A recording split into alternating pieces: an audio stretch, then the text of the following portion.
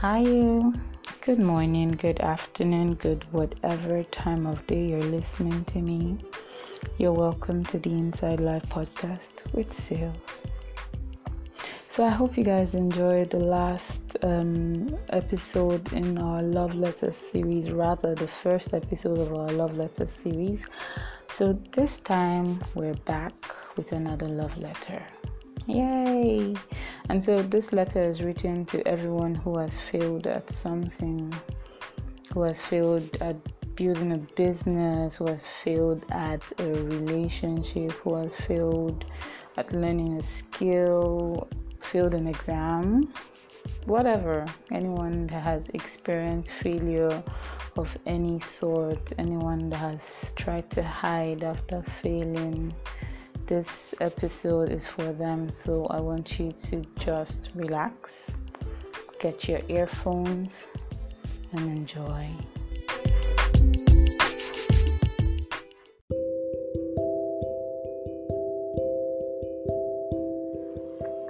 My beloved, I hear you have hit an all-time low. You have failed. And now it seems like your world has crashed with you right in the middle of it. Now you feel like digging a hole and never coming out. You never want to try again at anything, not at any business, not at any relationship or career or even in a class. Never again, you say. This all-time low. I am familiar with it, and if not for anything, the last 6 months have brought me cheek to cheek in a fiery waltz with failure, and I dare say that it has been the waltz of my life. I'll tell you a short story. Recently, I got an opportunity to learn a skill that I had been going on and on about learning. In the beginning, I was so thrilled. I even made mental notes as to how best to finish successfully. Time went on and it began to get harder. They say the higher you go, the harder it gets. But I scaled through. But in the end, I dropped out. I did not make the cutoff mark to continue, and I felt like I had failed everyone that knew how much I really wanted to do this. I had failed them, the expectations of me, the expectations of my excitement. I had failed everyone. It was hard to accept that I, a stellar student with a great track record, failed at doing something so simple. I couldn't accept it. This episode taught me a valuable lesson, I learned that sometimes failure might not be any fault of ours. It could possibly be as a result of unforeseen circumstances. And these circumstances in my case were a 9-to-5 job and projects. It was basically me doing the right thing at the wrong time.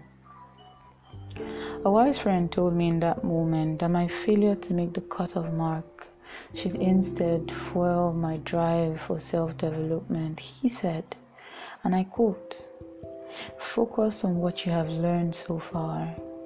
See how you can move forward from that point. Fuel your own self-development." And that quote stuck, We see failure as the enemy, and so we avoid it so much. We avoid it with all we have that we never learn to fail forward. When shit hits the fan, as it usually does, when careers crash and burn, when marriages and relationships end badly, when we get fired or sued or otherwise we mess up badly, when the things we hold dearest in our lives fracture and give way under the stress, all we see is failure. We see failure as the culprit at the crime scene. Failure, truth be told, is as fleeting as success is. They each have their value. And the yardstick for success or failure varies amongst men, among societies and cultures. So don't beat yourself up too badly, my love. Don't do that. But you know what you should do now that you are knee-deep in the rubble of failure? You lift up a foot and place it in front of the other. And with your lessons as a compass, you move on with your life slowly but surely. Failure, I dare say, if done right, should make you a better person. So no more hiding, my love. Accept it, embrace it like you would success, and let it transform you. I want you to remember lastly that you are not your failures, and you are not to be defined by what you failed at.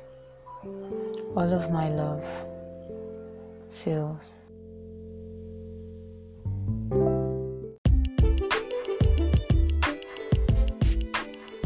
Hey guys, I hope you enjoyed listening to the letter.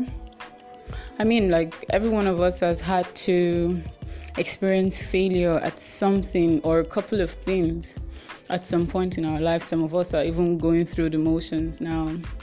And sometimes I wish that in the times I failed at things, that I beat myself up too badly, sometimes I wish that I had people around me to affirm me and let me understand that we had to go through the motions with failure. We had to use it and fail forward. They had to affirm me and let me know that I was not to be defined by my failure. So the letter is my attempt at affirming everyone that listens that in spite of failing, in spite of everything, you are not your failure, first of all.